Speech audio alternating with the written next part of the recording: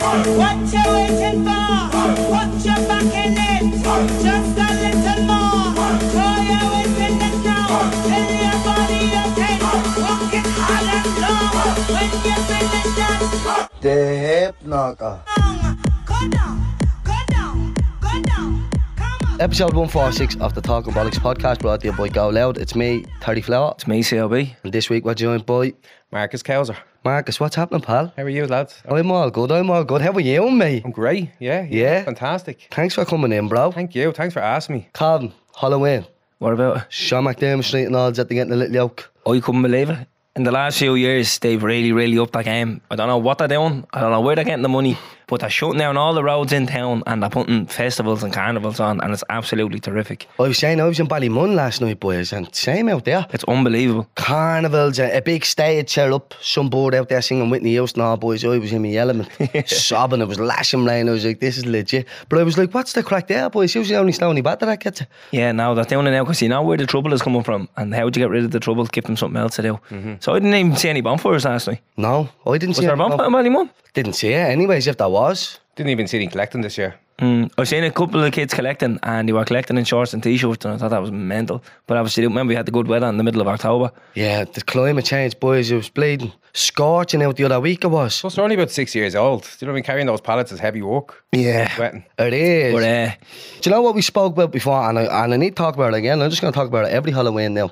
forever. Blue pallets. yeah, how How heavy they is are. a blue pallet that much heavier than a normal? Did you ever used to go collecting, Marcus? Yeah. Who did you collect for back in the day? We used to have it up in Stormerstown Green, up at Pappins. There used to be a bonfire there. So we all used to meet from different areas, from Albert College and from Lorcan, Pappins Road, Wadley. And we'd all just amalgamate, see what we found, and then brought it to Stormerstown Green, down at the end of Pappins Road from the chipper. Yeah, would you be warring with Ballymun?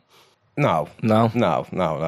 Not even tempted to do it? No, Jesus, no.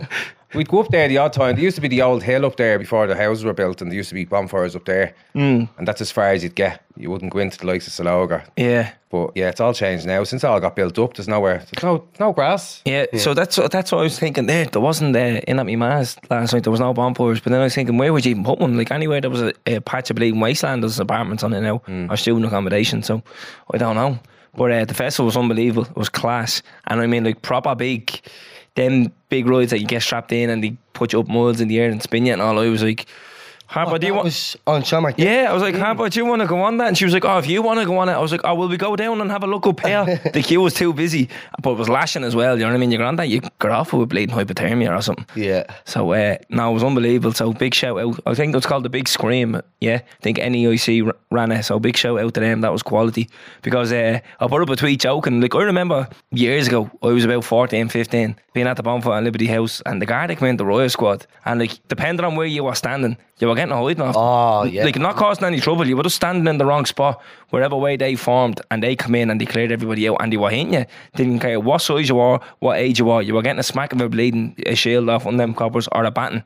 And I remember, like, Jesus Christ, like, there's my young one there playing carnival games, you know, trying to throw the hoop on top of stuff and queuing up the ground this stuff, and it was deadly. And then I was like, yeah, when a few years ago I was getting fucking hidings over here, you know what I mean? Broke up. Yeah. Times have changed. Yeah, but for the better as well, because it was always very dangerous. And I remember, like, my man and dad used to say, like, look after yourself and this, that, and the other. I'm like, it's grand, but like, You don't realise. till you look back, like, geez, you're very close to like causing serious harm, like, or getting into serious trouble, like split seconds. You know what I mean? I remember bleeding, a firework blew up my mate's face as well one year. Do you know what I mean? He was very close to not losing an eye, not getting a skin graft. Like, you want to see, like, he was left in an awful state. But It's the busiest night of the year for the fire brigade. yeah, and the Garda as well. You know what I mean? So, like, yeah, it's great to see that we've came so far since then. And they're great for the communities. Like I said, I went out to Ballymun last night, just floating around, having a look in different areas, and they had that whole little carnival thing set up and all, and the energy and all was unbelievable at it. Like, there was a few people drinking and all, but everybody was just buzzing and laughing and joking and having a, like Calvin is saying, like, back in the day, like, it was rough. Like, even Halloween night, like, Halloween night at the fire and all is well and good for a few hours. And then people start dropping yokes and doing sniffs. And there's a rob car. And then before you know it, there's murder and there's riot squad everywhere and there's people getting and it's just like, what the fuck is that happening here? Yeah. Maybe they're doing a bit of a risk assessment and saying, okay, let's put something on, as Calvin said, you know, because if you don't, there's going to be hell break loose, you know. And not only that, there was a couple of Halloweens where a couple of people got stabbed and Yeah. people lost their life and things like that as well. So like having these measurements in place, I think, is only for the better. Yeah, but like the whole Leighton Road was shut down and I was like, this is deadly. Right. You know what I mean? So you don't even have to worry, like you can let the kids out. Because you know there's no cars. So like the kids can go out and trick or treat, don't need to worry about that. And like the whole community is there as well. So no, it was a good touch. A big shout out to them and the big scream. Have you any zingers? Did we use the one that I keep threatening to use with a guest about would you rather have a personal cleaner or a personal chef? No, we haven't used it yet. We said it in the bonus episode. Marcus, what would you rather there? Marcus, you strike me as a good cook.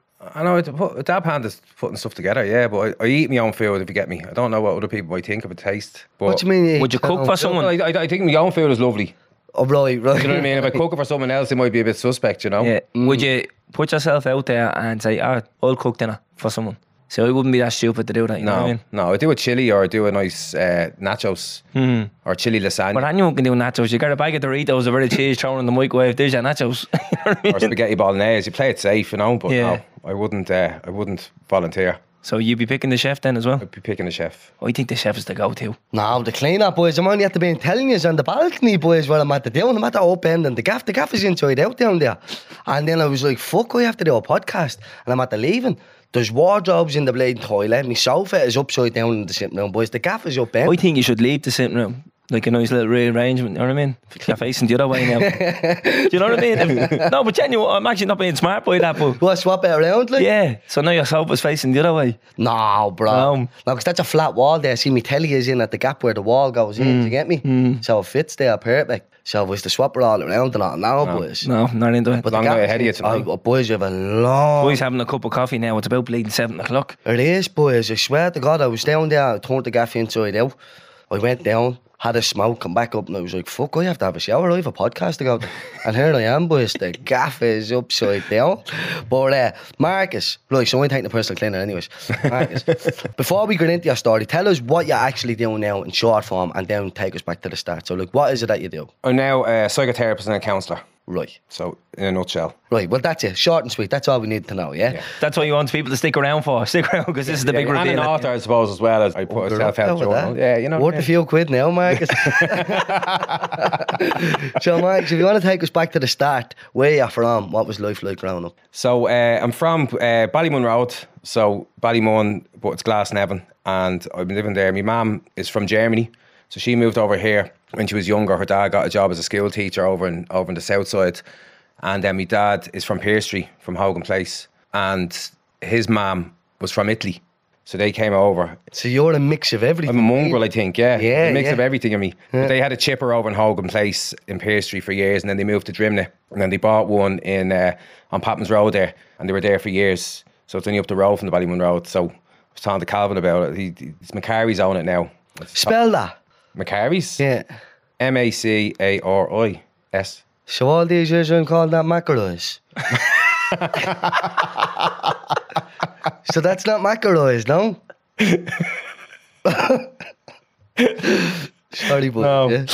no. Macaroons. That's as bad as That's gone red. That's as bad as the Esquire is. A square days. It's Esquires. Esquires. And what's that Queen war? I used to call it Quinaway. And what's the doppelgangers one? Doppelgangers? Doppelgangers. That was big. Holy, there's a few bad ones. Sorry, Few boy, bad ones I'm out there, but yeah, McCarty's ship on the Ballymun Road. Carry's Yeah. Skipper, yeah. So lived there. I was on the main road. So across the road is Albert College. So I had a lot of mates over in Albert College. And when you hopped over my back wall, you were into Wadley. So I had a lot of mates there. We all palled around. So yeah, life was good. And when I was born with scoliosis. So it's a curve of the spine. And I would have had to go to Crumlin every 6 to 12 months for checkups just to see the growth as I was growing, you know. So when I got to about 7 or 8, they were saying, if you know, the more active I am, the better. So I obviously love football. Football was my life. So I joined Home Farm under 9. When I was 9, I joined the under 10s. I couldn't make the under 9s. They halfway through the season. So I played out a year. And then I joined the under 10s then. And it was just football. Just loved it. And then my mum and dad separated. So I suppose I was 12, but I didn't really understand it. The first thing I think I said was, what about my football? So we had to move. So we moved out to a place called Newcastle out in County Wicklow, right beside Kilcoole. So middle of nowhere. Like it was the last bus stop, CAE done. It was a 2.5 hour trek. It was a bus every 4 hours. So from going from Dublin to that, I was like, what the fuck is going on? That's some change. Yeah. It was difficult, you know, but again, I didn't really care once I had the football. So my dad worked in the boat, so he was 2 weeks on, 2 weeks off. So for the 2 weeks that he wasn't around, my mum would have to bring me. So my mum brought me every Tuesday and Thursday up to Whitehall to Home Farm to train. So we'd get the bus from school all the way in, and then we'd get the last bus home, which would be about 10 o'clock. And if we missed that, there was another bus at 10 past 10. It was the last bus, and that only went as far as Kilcool. And many a time I'd be just messing, you know, taking shots and doing something. My mum was like, we have to go into town, we have to get the bus, and we'd miss it. We'd get as far as Kilcool, and it was a 2.5 kilometre walk down a dodgy road, country road, and she done that for me, and it was just, I suppose I took it for granted, but it's what I wanted to do. It's football was my life, you know. So I kept going up. When my dad was away, I'd stay up on a Saturday night and I'd stay with one of the lads off the team. And one of my friends, Alan, lived in Ringsend. So we'd go there, and on a Saturday we'd play our football match, and then we'd go down to Classic Barbers. And Classic Barbers at the end of Mary Street, get our haircuts, hairy legs, get our clothes, and then go to the apartments or the Olympic. And then we went to tournaments, the Milk Cup and Belgium, and we met a team called Norwich. Norwich came and played a friendly with us and took 4 of us on trial. So it was 14. And that was brilliant. Went over every school holiday. Every chance we got, we were going over to Norwich and training with the youth team. And then we went over for the summer, for the full summer, to train with the pros. And it was just brilliant. Are you still in school at this stage? Still in school, yeah. Yeah, so any school holiday, any midterm or any Halloween or Christmas, we would just literally fly over there, stay for the week, train, and then come back. And it was the whole school year. And then we went over, as I said, for the pre-season and training with Chris Sutton was one of the pros, and Real Fox and Brian Gunn. It was great to be a part of. And they said they wanted to sign us.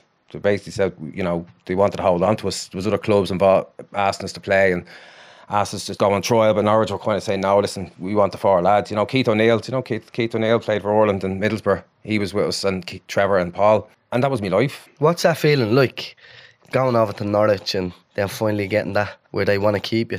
Well, it was a great feeling. It was just, yourself, we were only 14, 15. So even now, I think... Did you understand the magnitude of it? That was my life, and that's what I wanted to do. I didn't think of anything else. And we went to a tournament. We were playing a tournament in Aston Villa. And my back was hurting me during the pre-season because we were training with men. We're carrying them on our back. We're doing running. So my back was hurting me, but I just said, I'm having a bit of trouble with my back. So they said, we'll get someone to have a look at you. But we went down to Birmingham to the tournament, and I was always high energy. I played up front and I was always high energy and closing down and parrying. And so halfway through the tournament, we were winning, and there was a 7-a-side tournament, and the manager said, look, we're going to give you a break. It's a 7-a-side. You'll be number 15, you don't even need to tog out. And they played, but they got through to the final. And they got to the final against Rangers.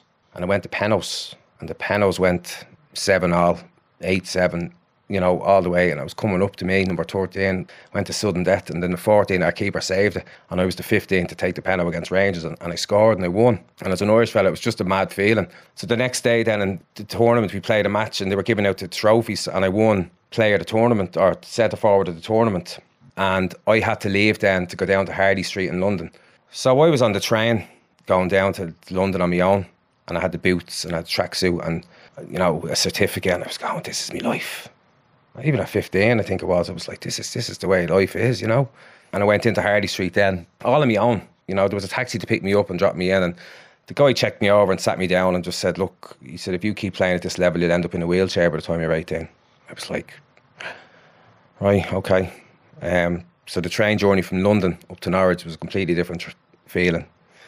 I just got home, got back into my digs, locked my room, and then the youth development officer came back and knocked on the door, and he said, he's no right telling you this. He said, fuck him. He knows about medicine. We know about football. And if you take a chance on us, we'll take a chance on you. And I was like, yeah, defo. So then they offered us a contract to fly over on a Friday night, play a match on a Saturday, and fly home on the Saturday night, under 16, under 17. But I suppose living out in Newcastle, I was like, how am I going to get to Dublin Airport for a 4 o'clock flight, and finish school? And it was just, they told us that 1, 2 and 3 priorities in our life has to be education. So of course I'm listening to this and I said, I better tell them I'm going to stay on in school. But they said, no problem, we'll see you after your schooling. I mean, I never heard from them. So I suppose that would have been the start of me thinking I wasn't good enough. That was the start of me feeling inadequate. I'd let people down. As I said, my dad worked in the boat, so he was quite a hard man. Not very good with his emotions. But his way of teaching or parenting was just given a different way, you know, and I always felt I had to live up to him, and it was my fault, and I never did good enough for him. So obviously that was a failure for me, not making it to England. So I played, it was 18s, and I just said, right, I'm giving up. So when you say you didn't hear back, what do you mean by that? They just never got in touch. So the two lads that signed that contract, Keith and Paul, they flew over on a Friday night, played on a Saturday, and they flew home Saturday night. So they were out watching us play, and for home farm under 17s, under 18s. They were there watching us play on the Sunday, and I'd say, how'd you get on? They said, oh, they didn't need us this weekend. We didn't, you know. So I was like, they're not playing. At least I'm playing week in, week out. But I don't know whether it was the commitment that they shown, the fact that they said, look, we have it, or whether they looked at the doctors and said, if anything happens to this fella and something goes wrong, the fact that it was flagged, Yeah. you know, the insurance won't pay out. I don't know. I was so young, but all I thought was I was a failure. I wasn't good enough. So I suppose I forgot my mum moved back over to Germany when I was 15. She brought me two brothers. There wasn't much here. There wasn't much in Newcastle. You know, health, education. There wasn't much to good. So she moved back to Germany, and she asked, did I want to go? And I said, no, I'm going to England. You know, it didn't even sink in her going, because I just said I'm going to England. So even at that was stored somewhere. So when it didn't happen, it was there. It was anger. It was resentment. It was. So what do you mean you were going to England? So I planned out. My mum left at 15 when I was going to Norwich for the pre-season. The summer that I found out that I'd end up in a wheelchair, she decided to move. She was planning to move to Germany. So I didn't mind. I said, I can't go to Germany. I'm going to England. I'm going to be a professional footballer in my head. So when she went with me two brothers, I lived with my nanny down for 2 years, because my dad still worked on the boats, 2 weeks on, 2 weeks off. So it didn't even register, because football. So even when my mum and dad separated, all I cared about was, how am I going to play football? No, that's sorted. That's grand. So, but I was just storing it away. And then when my mum going to Germany, same thing. Okay, grand, I'm going to England. Yeah. And how old were your brothers? My brother was, Jason was, I was 15, so he would have been about 12, and Daniel was 9. So he was going into secondary school, and Daniel would have been, you know, it would have been okay to leave at that age. So my mum brought them over, and they're still over there. They're still there? Still there, yeah. My mum moved back to Ireland as soon as they got their apprenticeships and got a job. Daniel's in shipping. He's a manager of a shipping company, and Jason's was working for Mercedes, and now he's working for Porsche as a mechanic. So they love it. They love life over there. But again, this is when your dad isn't very emotional, and my mum was, and then she wasn't around. So there was a lot of conflicting feelings for me.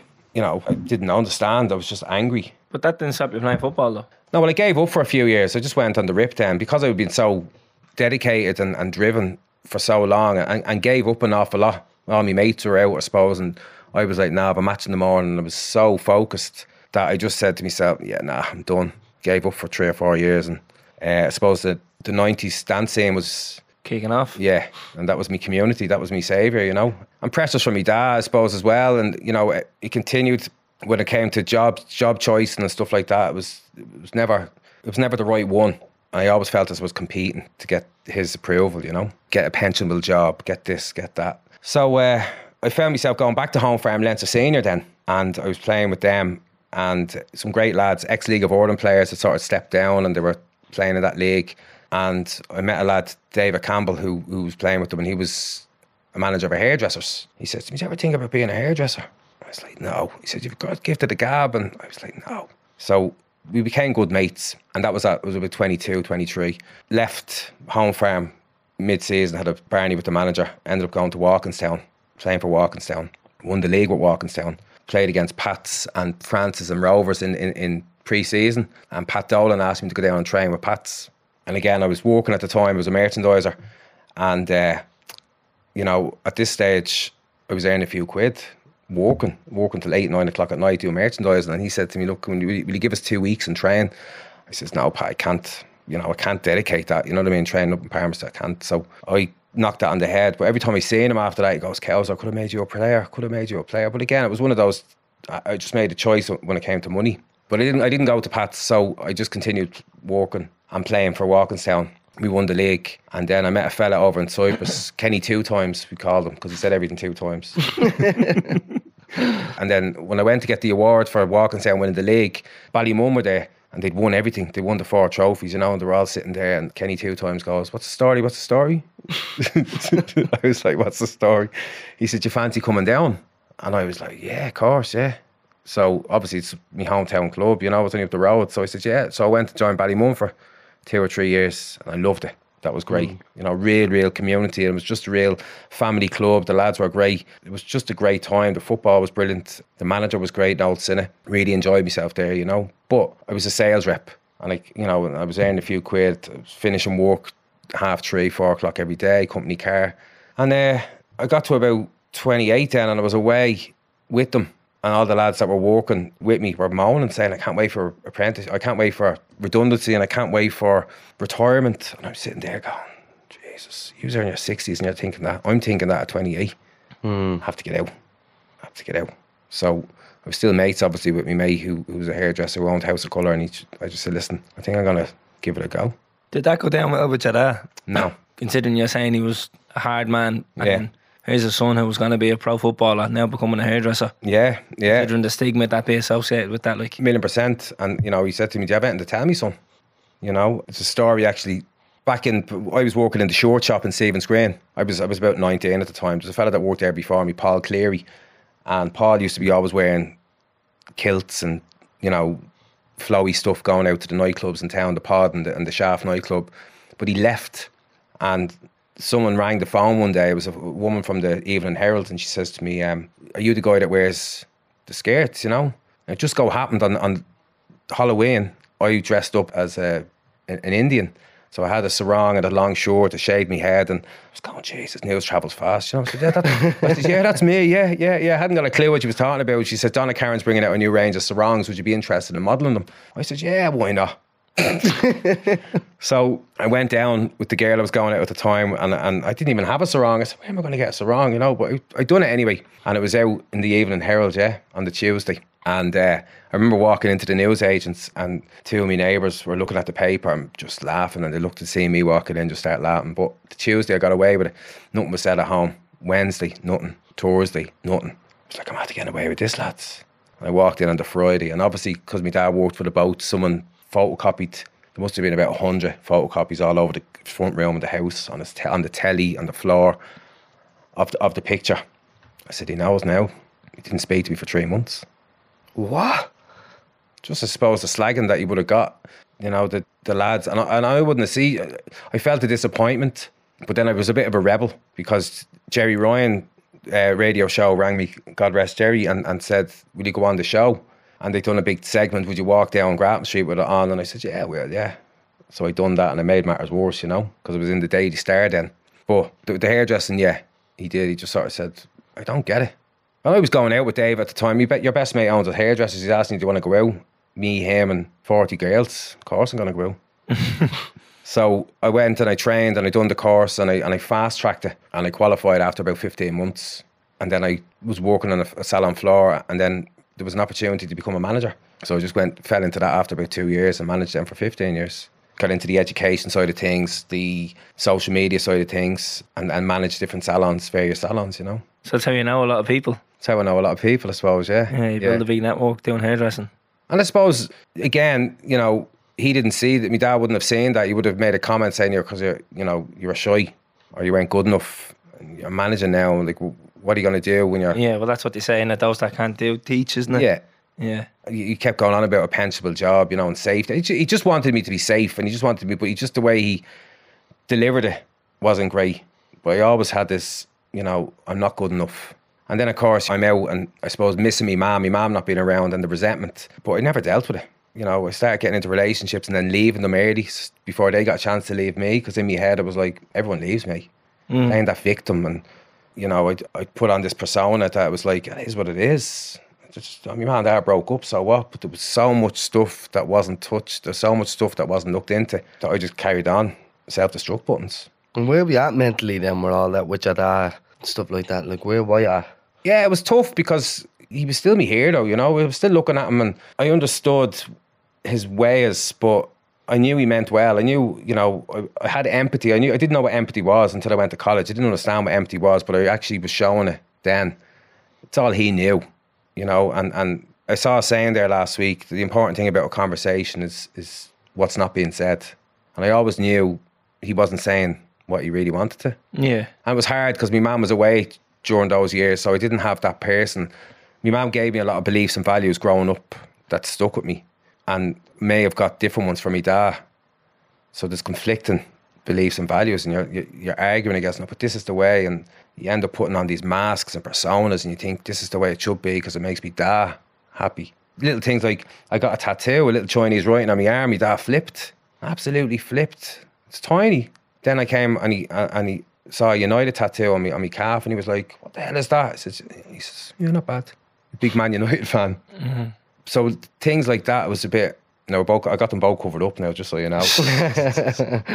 But it was difficult, because you just wanted him to understand where I was coming from. I suppose I became a bit of a people pleaser because I didn't have that much self-worth, and I'd be trying to be everyone's friend and trying to be nice to everybody. And he saw that, I suppose, but his way of explaining it to me was, "You're a gilly, and what are you being a dope for?" So it was tough, but I still saw little glimpses of his love and his affection towards me. And it was just at the launch of the journal. One of his ex-workmates, who's in recovery, Sean Dutton, he writes poems every day, but he asked could he write a poem, and basically was saying how he heard so much about me on the ship, but never got to meet me. That he walked in, he saw my dad's grin, and then he met me at the beach, and he looked up and he said, "I'm after seeing Anto's grin again," at the same sort of grin, but he said, "I was so excited to meet this boy who played for Man United," because my dad would make out that he came and he was this and he was that, whereas I'd score a hat-trick and I'd get into the car and my dad go, "Yeah, you just need to improve on your tackling." Okay. So it was a constant battle, and not having someone there to, I suppose, to vent. My auntie was great, but that was her brother. She would have understood where he was coming from. But yeah, it taught me a lot, A lot of decisions that we made, I'd say to him, I moved out a few times and I'd move back, and then I'd say to him, "Look, why don't you get this done to the house? Why don't you get this?" And he said, "When I'm gone, you can do what you want." When I'm gone, that was always, I said, "But we should do this. When I'm gone, you do what you want." And that was his attitude, You said you were hairdressing for 15 years, yeah? Yeah. What brings that to an end? Well, my dad got diagnosed with cancer in 2016. We went into the matter, and he didn't even want. He was a big, strong man. He had a heart attack and he drove himself down to the matter with a heart attack in 99. That was the second time he had a heart attack, because he had one 3 weeks previous. And your mum was like, "Where are you going? You can't park your car there." He parked it in the yellow boxes where the ambulance is.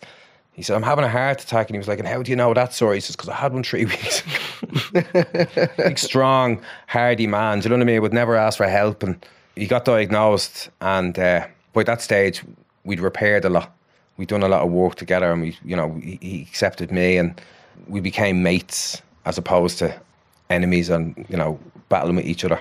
And then that was the November, and then the June, he went into, he had an infection, and he wouldn't go to hospital. He was in bed for the Friday, Saturday, and I was going, "Come on, you." I said, "We're going to hospital." And he said, "It's a bank holiday weekend. That place is going to be chocker." He says, "I'm not going up there." I said, "Yeah, stage 4 cancer that. I think they'll see you up the top of the list." He's like, no. So anyway, on the Tuesday, we ended up going in, and they said to me, "Have you got people to call? There's 48 hours max. It's everywhere." So my auntie was in Italy at the time. Obviously, I had to ring my brothers, who hadn't spoken to them. The relationship wasn't great with them for years. They just, between my dad's pride, the lad's not, So my brother came back and my auntie came back, and we ended up getting 3 weeks out of him. 3 weeks. Like, the consultant would walk in every morning with a team of student doctors, and they'd be looking at the file and then looking at him and going, "What the hell is, how is this man?" And he said, "Can we do anything for you?" He goes, "You can actually. You can get me a bigger telly." He says, "I can't watch Coronation Street and Emmerdale and that." And he was just joking all the time. He was always just putting on a front, but he was, 2 in the morning, 3 in the morning, he'd wake up because I slept in the room, and he'd say, "Come on, we watch a movie," and we watch The Commitments or something, and then he'd fall asleep, and the nurse would come in, he'd go, "We're putting the band back together." He'd start talking about Jimmy Rabbit and all. He'd be like, the drugs and hallucinating. But every time I left to go and have a shower, he'd say, "Where are you going? Don't go. I miss you." said, there's loads of people here. He goes, no, well, I miss you. And that killed me. But it was a lot of, it was a lot of peace as well at the same time, because he was scared and he needed me there. And we became best mates for the last 3 weeks. And we got everything out, you know. So it was me best 3 weeks with him. We were just best mates. So he passed away in the June, and then I just carried on, plodded along. And then I think about a year, 14 months later, I got the house done up. I wanted to do something with the house, you know. And I remember sitting there in a panic for hours, thinking, would you like the paint scheme?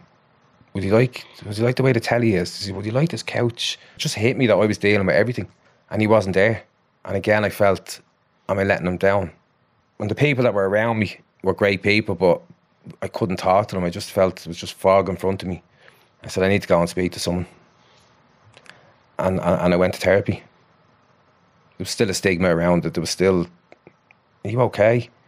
People ringing me every day, you okay, you're not going to do anything stupid, are you? And I said, no, I'm just going to talk to someone. I want to be a better person for all yous. I think it was 2 sessions and I went, it's not about them, it's about me. And as I went into therapy, I said to me therapist at the time, you know the phrase, go hard or go home in the gym.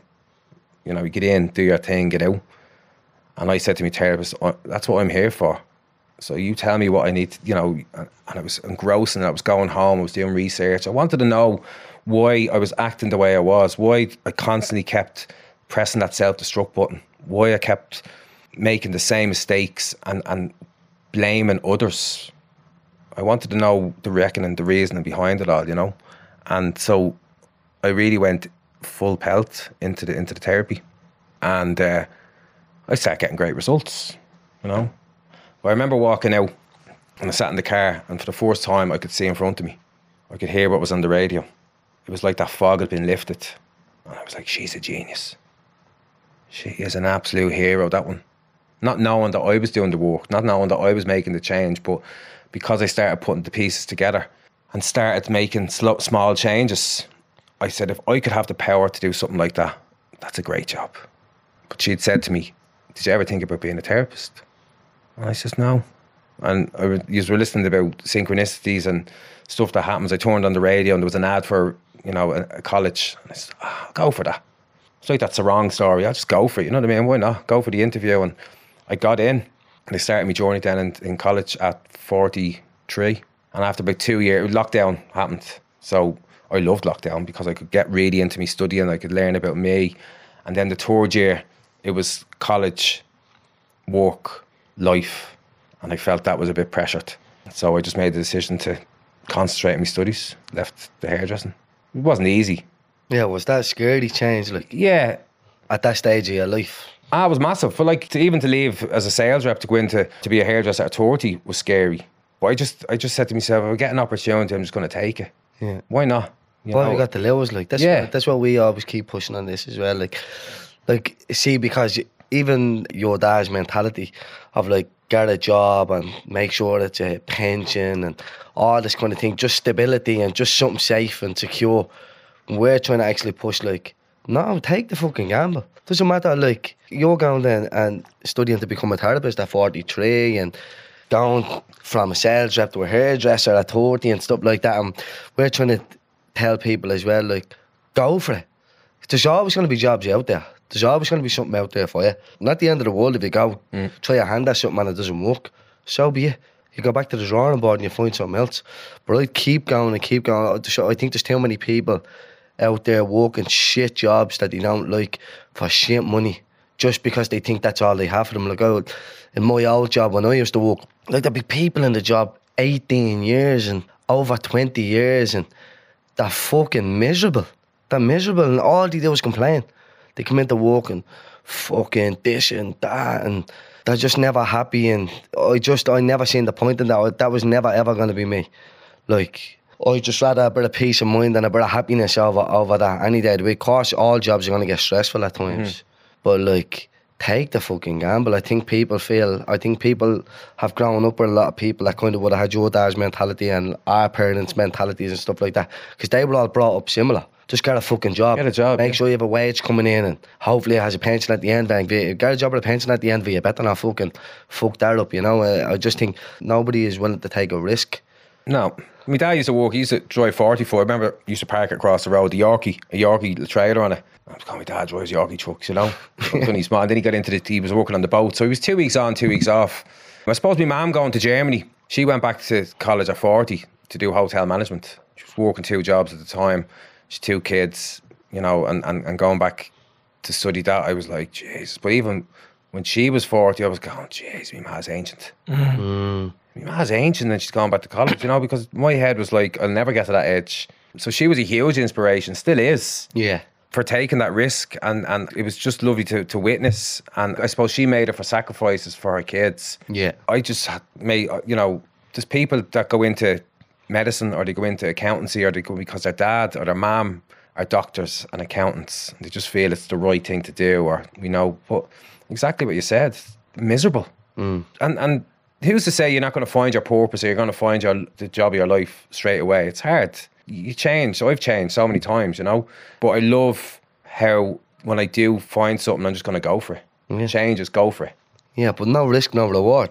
You know what I mean? And too many people just want to stay in that shit job. Like, take a fucking gamble on yourself. Yeah. Take a gamble. What have you got? Like, say you go for something.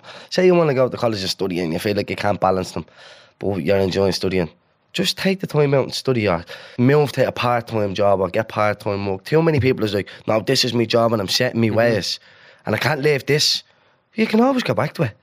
Do you know what I mean? Like, you can always just go and get another job. Well, I think it depends sometimes. It depends on your environment. It depends on maybe the people in your life. You know, if you're looking after a family or if you've got a partner, you've got kids, and the pressures of maybe taking that gamble when you've got bills to pay. You know, I was in a situation where I had to look after myself. So I went on social welfare and I just said to myself, do you know what? I'm just going to really dive into my college and take the stresses away from it, because pressure started. I was going into third year, I was on thesis to plan and everything. So I could still fail it. And after going this far, I was like, if I fail it now, you know, who am I letting down and what will I do then? And so I did just say, right, I'm just going to concentrate on me, and not in a selfish way, but if there was food in the fridge, the bills were paid for, I didn't care for anything else. Yeah. You know what I mean? I wasn't bothered about nights out or new trainers, and, you know, if I wanted something, I saved for it, and I was perfectly happy doing that. So what would you say to people that have got families and stuff like that? What would your advice be to them? Well, one thing I've learned in all of this is communication is key. Like, I didn't have open line of communication with my dad. I felt as if, you know, and I spoke on my own podcast, I didn't want to do a podcast because I don't like my voice. Well, I didn't like my voice because I felt as if my voice was never heard in areas that I felt passionately about, or me trying to get my point across. So I ended up thinking my voice was not good. And in my head, I was just pushing it down to, no, nobody wants to hear me. But communication, when you communicate to anyone, there's ways around everything. You can break things down. Realistically, if you have a huge mortgage, is there ways that you can maybe lessen the load and bring in money somewhere else? Or if you can rent a room out, if it meant you're happy. It reminds me of the Mexican fisher stories. Mexican fisherman? The Mexican fisherman, he's out on his trawler and he's looking for shrimp and prawn, and he comes back and there's a businessman there, an American businessman. He goes, you know, and he sells his prawns and things at the market. And he says, I'm just watching you there. He said, what are you doing? He goes, well, I go out and do a bit of fishing. He said, tell me what your day is like, you know. He said, well, I do a bit of fishing. I come home, sell it at the market, go home, have a little siesta and spend some time with kids, have a bite to eat, and then maybe go down to town and listen to some music and chill out with my neighbours and then go home. And your mum was like, yeah, I know, but like your trawler, he said, it's so small. He said, what you should do is you should invest in getting another trawler and a bigger one. And then what you do is you get a bank loan and you can pay it off that. And he said, and then when you get a bigger trawler, you can cut the middleman and you can buy a market and you can do all of this.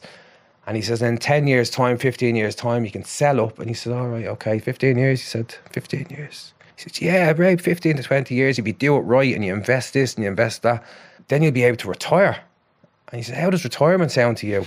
And he went, yeah, I'd get to go out with my fishing boat and fish a little bit and then come home, have a little nap, spend some time with your family. Do you know what I mean? So some people look at, you have to go big and you have to have this, when it's the little things sometimes, the simple things that are right in front of you that you can do. So it's just, again, it's a different mindset. And if you have the right people with the right beliefs and values around you, anything is possible.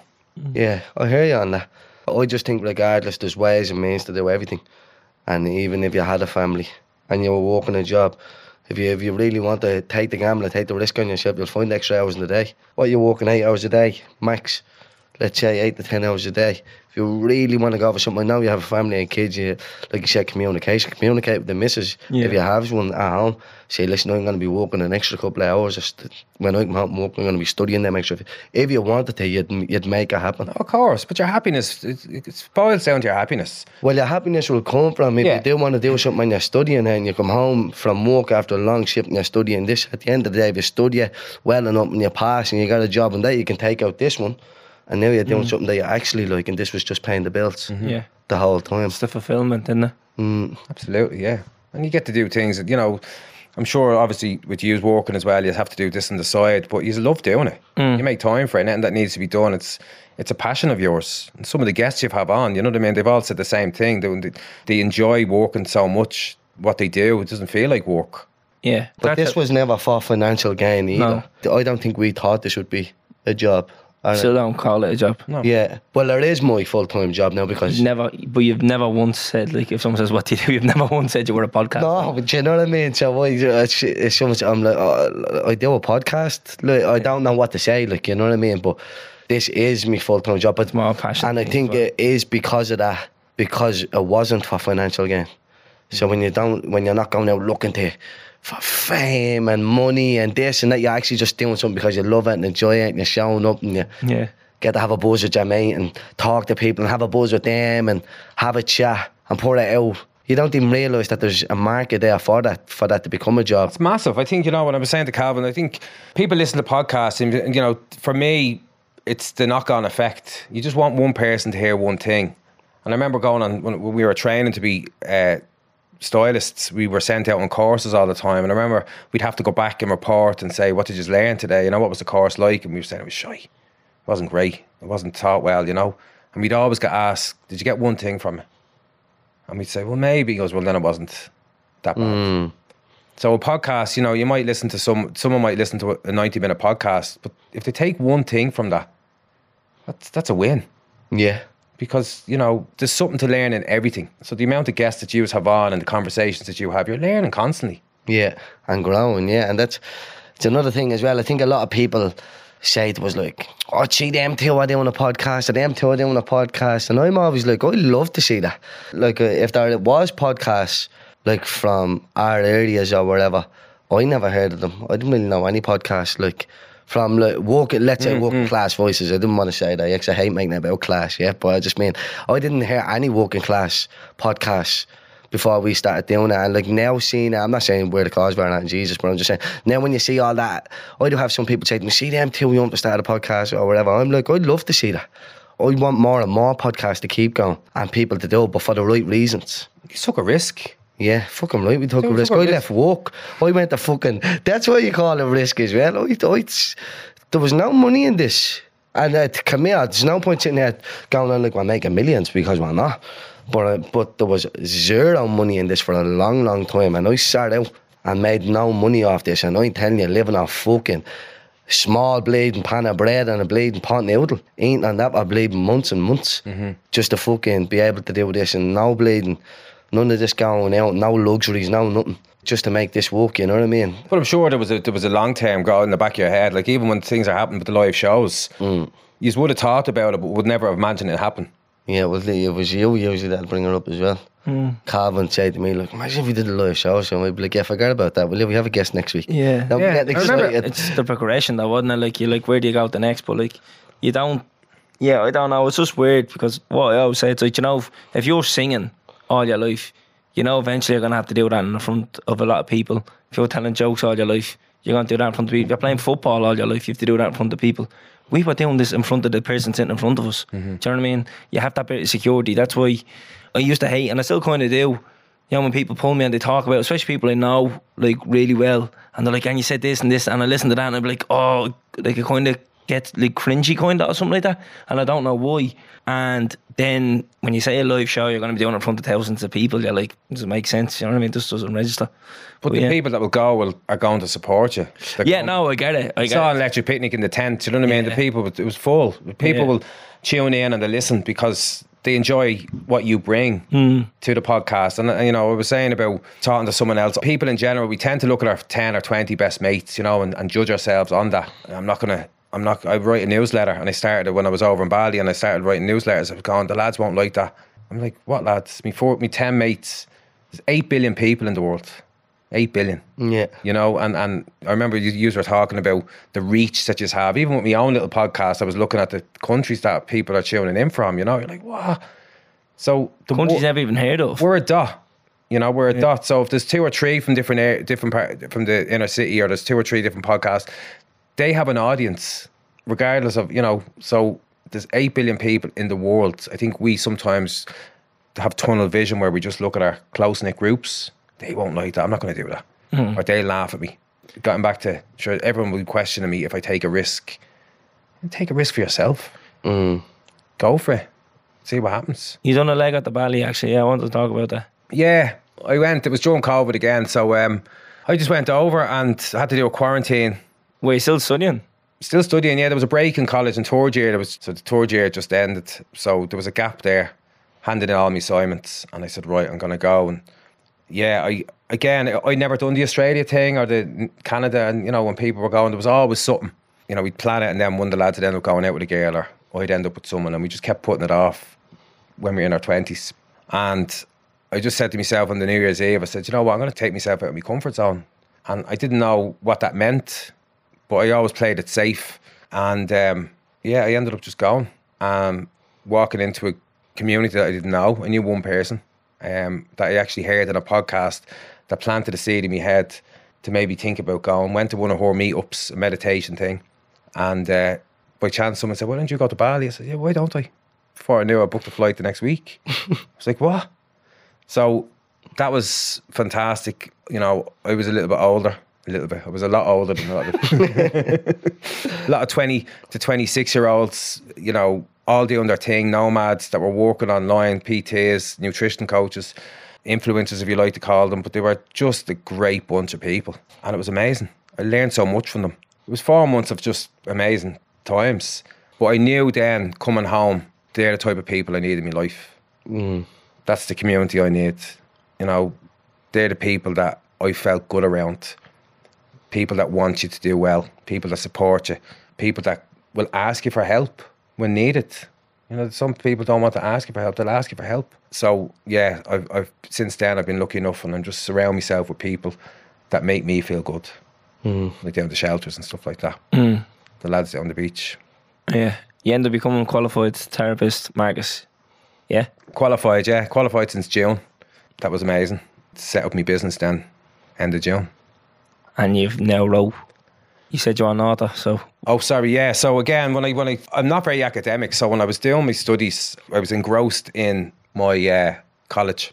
And when I stopped, I had a big gap there. But I suppose 6 years in therapy, all these tools, I just said to myself, I'll write them down. And journaling was a big thing for me, you know, writing stuff down, because I think it's like a contract with yourself once you write things down. So whether it's lists, checking off. So I started writing that journal. And the more I went in, there was a meaning behind it. So it's called What Was, What Is and What Now. So it's about making peace with the past in the what was, accepting where you are and embracing where you are in the present in the what is, and making little changes to be a better in the what now, in the future. So there's prompts and areas like boundaries, communication, inner child, bad habits, relationships, a different chapter for each, where people get to study and basically write their own story.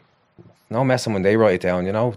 David Goggins does that accountability mirror, where you look in at the end of the day, when you look in the mirror at the end of the night brushing your teeth, saying, well, did I do everything? Was I a good person, or did I do everything that I said I'd do? Only you can tell the truth to yourself, and you can go yes or no. So when you write things down, I felt, right, it's a contract with myself. I feel like that's a huge thing these days, this journaling thing. You know, I think everybody invested in it, and obviously people love it and they're reaping the rewards for it, personally with themselves. But I don't understand it. So this way I was asking you outside. I was like, I don't really. So if I write it down, so what do? You write down. Well, there's different types. So there's gratitude journaling, there's manifesting journaling. There's, you know, you can write down things what you're grateful for, because I feel gratitude is the start of everything. I'm grateful for everything that's happened to me. You know, in the relationship with my dad, my mum, you know, relationships that I've had has got me to where I am. You know, and I have to be. Little things like breath work. I think breath work we take for granted breathing. And I know you did a meditation with Jerry, was it? Jerry Hussey, Yeah. Quality. Yeah, because we take for granted breathing and knocking our mind off. So to be gratitude is great, but with journaling sometimes you can just basically offload on a piece of paper and it just let free fall and it just keeps going, and then you read it back and sort of go, oh, shit, that's mad, isn't it? But it might bring out your deepest thoughts and your deepest feelings on paper because you're doing it unconsciously. Then sometimes you can write stuff down and burn it just to release it, just to get it out. So there's so many different types of journaling. I was using the latter. So I would use it where I'd write and I'd read it and I'd release it and I'd burn it. I never kept it, getting paranoid. Who'd read it? You know, I'm living on my own. Who'd read it? You know what I mean? 52-inch TV. No, they got a Robbie journal.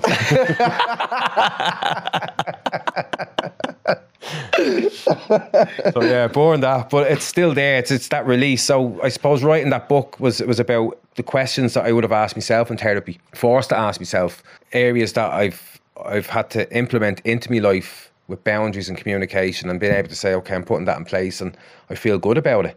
And there's 4 weeks obviously for each chapter because it's done over the year, and there's a monthly reflection then to look back and say, where's my journey gone over that month? And it's all the different areas, and you learn a lot about yourself, and hopefully, and so far the response has been fantastic.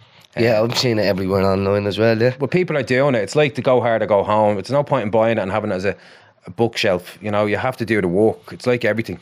It's not going to magically happen for you. But it's a chance for people to start taking themselves serious and putting themselves first. And I think sometimes we're a bit, the Irish guilt, you know, we can't do that. We can do it in some senses and it comes across as self-centered or arrogant and, you know, but when we put our happiness and put a good, stepping away from certain friend groups, you know, stepping away from that toxic job, you know, not being around certain things that brings us down, owning that and naming it, to be able to take a step back, it's magical. It's tough, but it's magical. So is it like a condensed course of therapy? Well, it's for people that, you know, luckily enough, my clients would use that as tools. It's a tool, you know, whereas the people that don't want to go into therapy, it's a little tiptoe in the water and getting to know about themselves. You know, Lucy, our friend, she journals quite a bit, but when she writes it, she keeps an eye on certain areas where she's like, you know, this is working for me. And it works for people once they put their heart and soul into it, but if they don't, they sort of just buy it. It's not going to happen for us. You have to call yourself out. Awareness is my favourite word in therapy. Once you're aware of something, once you know about your bad sides, your shadow sides, the sides that you're not too happy about, and being able to call yourself on it and say, okay, well, I need to reduce that part of me. I need to take a step back. I need to treat people with a bit more each day, because, you know, people get tired so much for the past. Each day, just accept people for the day and move on. But it starts with yourself. And is it tailored towards like any kind of demographic, Marcus? Or? No. Again, initially I wrote it for men, and I had the idea of a man's journal, but friends of mine came who was a child and adolescence therapist, proofread it, and she was saying, this is good stuff. It could work. It works for both sexes, you know, all sexes. So why not just put it out there? Everyone has their own stuff going on. We all have communication, relationships, bad habits, energy. Men feel it just as much as women, so it can be worked for anyone. And it's interesting that when we start learning, see what happens in their life, see if it starts making changes and how they feel. It's all about feelings. Like there was a page in it where it talks about feelings, different words about emotions, because it's not all about happy, sad, angry. You know, there's different words that we can use to explain how we feel. Yeah, different levels of emotionally. Yeah, there's different levels of happiness as well. Yeah, and it gives people an opportunity to learn, and it's all about movement. It's all about creating a movement that people will spread the good word, because it's never going to happen with just one. But if one passes on to the other and passes on, it can spread. So that's the hopes and plans for. Do you think there's still a stigma about therapy? I'd like to think not. I think you know, I think we're talking more. It's obviously it's difficult in certain situations. Finances can come into it. Access is a problem. Access is a problem. Seems to be a problem. But that's government level. You know, that's funding that I suppose the likes of Amsterdam, Berlin, they just have that. It's just part of their PRSI type of thing, you know. So I think going forward, it will need to be looked at. There is cheaper options out there, like low-cost counselling. It's just about looking for them. If people really need to go, they should really try and go and have a chat. Go and see. But I'm hoping that the stigma is lifted a little bit. Because there is a lot of trauma. You know, the wellness community is great, and meditating and yoga and breath work and walks and Pilates. It's fantastic. But if there's stuff buried, it needs to be dug up and it needs to be viewed and looked at, because all we're doing really is what I was doing for years, is just putting muck over. Yeah. And it would come out of nowhere. You know, the trigger is the smallest part of a gun. One little pull of that trigger can cause havoc. And that's exactly like a trigger that's inside. It just, you don't know where it comes from sometimes. Yeah. And as you said, you have a podcast series about the journal, isn't it? So 13 episodes, one for every chapter. Yeah. Again, it was just something that I said. I do talk till the Cowzers come home. A friend of mine gave me a name of that. And I basically had different guests on talking about certain areas of their life that is covered in the journal, and we're working towards them getting better with bad habits, or them instilling boundaries. And it's not necessarily, boundaries comes not just relationships or family, it's work, it's friends, it's being able to just say no and being okay with it. I think sometimes we end up being people pleasers, or we end up saying yeah all the time, and as you said, you're in that job and you're saying, this is so miserable. So boundaries is a big thing. It's the buzzword at the moment, you know, but people need to understand why and how they instill it in their life, along with all the other chapters as well. Yeah, so that's on Spotify. I'm only on the Spotify on the platform. Spotify. On the spot. I don't even know the lingo. Oh yeah. So He's a qualified therapist, yeah. I can't let you go without saying this one, Marcus, but we were down Electric Picnic, yeah. And there was somebody born in the air off Marcus flirting with him, and she goes, I feel like you really understand me. You're the only fella that really listens to me. He goes, I'm a qualified therapist, love. Just walked away. That's my job, yeah. And then the boundary came in and I had to walk. Then the boundary came in, he said, you should be paying me by the hour. Fuck that. But it is, it's all about, you know, listen, some people, I think people just need to be heard. You know, they really need to be heard. And I think once you make people feel heard, it means so much. It really means so much. And I think hopefully that's starting to happen again now with people in friends groups and stuff like that. But if they can't listen, they need to maybe hopefully suggest to go and speak to someone. yeah, well, the reason why I even asked you that is because a friend rang me the other day, and I'd consider this friend like a hard jump, like, and doesn't really speak much about it like that. Like when we get together, it's not talking about feelings and shit from the past. It's like just having a buzz, like, kind of thing. And he rang me the other day, and I said, so what were you up to all day? And he said, no, I just went to therapy this morning and then done this, and like just skipped over it, like Whopper. he didn't even say it. And yeah. I was like, I love to hear that, you know what I mean? It's the norm. It's just the way it is, yeah. Like going to the gym. And I didn't pull him up on that either, because I didn't want them to think like, oh fuck, there's some sort of shock factor to it. I was just like, that's little. Like I love the fact that you just said it, glossed over, and then I done this, and then I done this. Like if that's just part of what you has to do. Well, men in general, I think anything from the head down is medical. So if you have an earache or a toothache or, you know, arm, you'll go to the doctor. You know, they'll prescribe you medicine. You think, right, I'm going to get better. So anything from the forehead up is your head, it's your mind. So that needs to be normalised to go and speak and hopefully get the tools or that release that's needed to make you feel calmer, to make you feel at ease. Because men in general don't go to doctors, you know, but when we do, it's normally when it's serious. But people need to understand that once the head is not right, maybe go and speak. And the medical doctors and that need to understand that they need to recommend and refer to therapists, talk therapy, and maybe stay away from the medication, which I think sometimes it can be pushed onto people a lot quicker than it should, or they say the word psychologist and there's years waiting list for them. And people need to get seen to now and struggle with, you know. So again, it takes a bit of communication to say, look, maybe offer this instead. Well, even as you said, like the journal could be used as a tool, and it's coming from a professional as well. You know what I mean? You're not just some fella like, hey, look, this worked for me and I'm going to write it down. It worked for you, and then you went and studied why it was working for you, and now you've put it in this journal format, and hopefully people can pick that up and be like, you know what, I needed that, rather than sitting and waiting on a waiting list. Yeah, well, it's just an extra little tool, as I said, and but people learning about themselves, is that giving that awareness, asking themselves questions that probably they wouldn't ask before, and saying, do you know what, I'm going to give it a go. But it means getting stuck into it. As I said, as you said, I've lived it for about 2 years, and I've done it. I've done everything. I've put the boundaries, relationships, communication. I'm still working on it, because the beauty of it is I'm at a place now, but I still want to improve. I still want to get to a better place, hopefully. So I need to work on areas that make me feel better.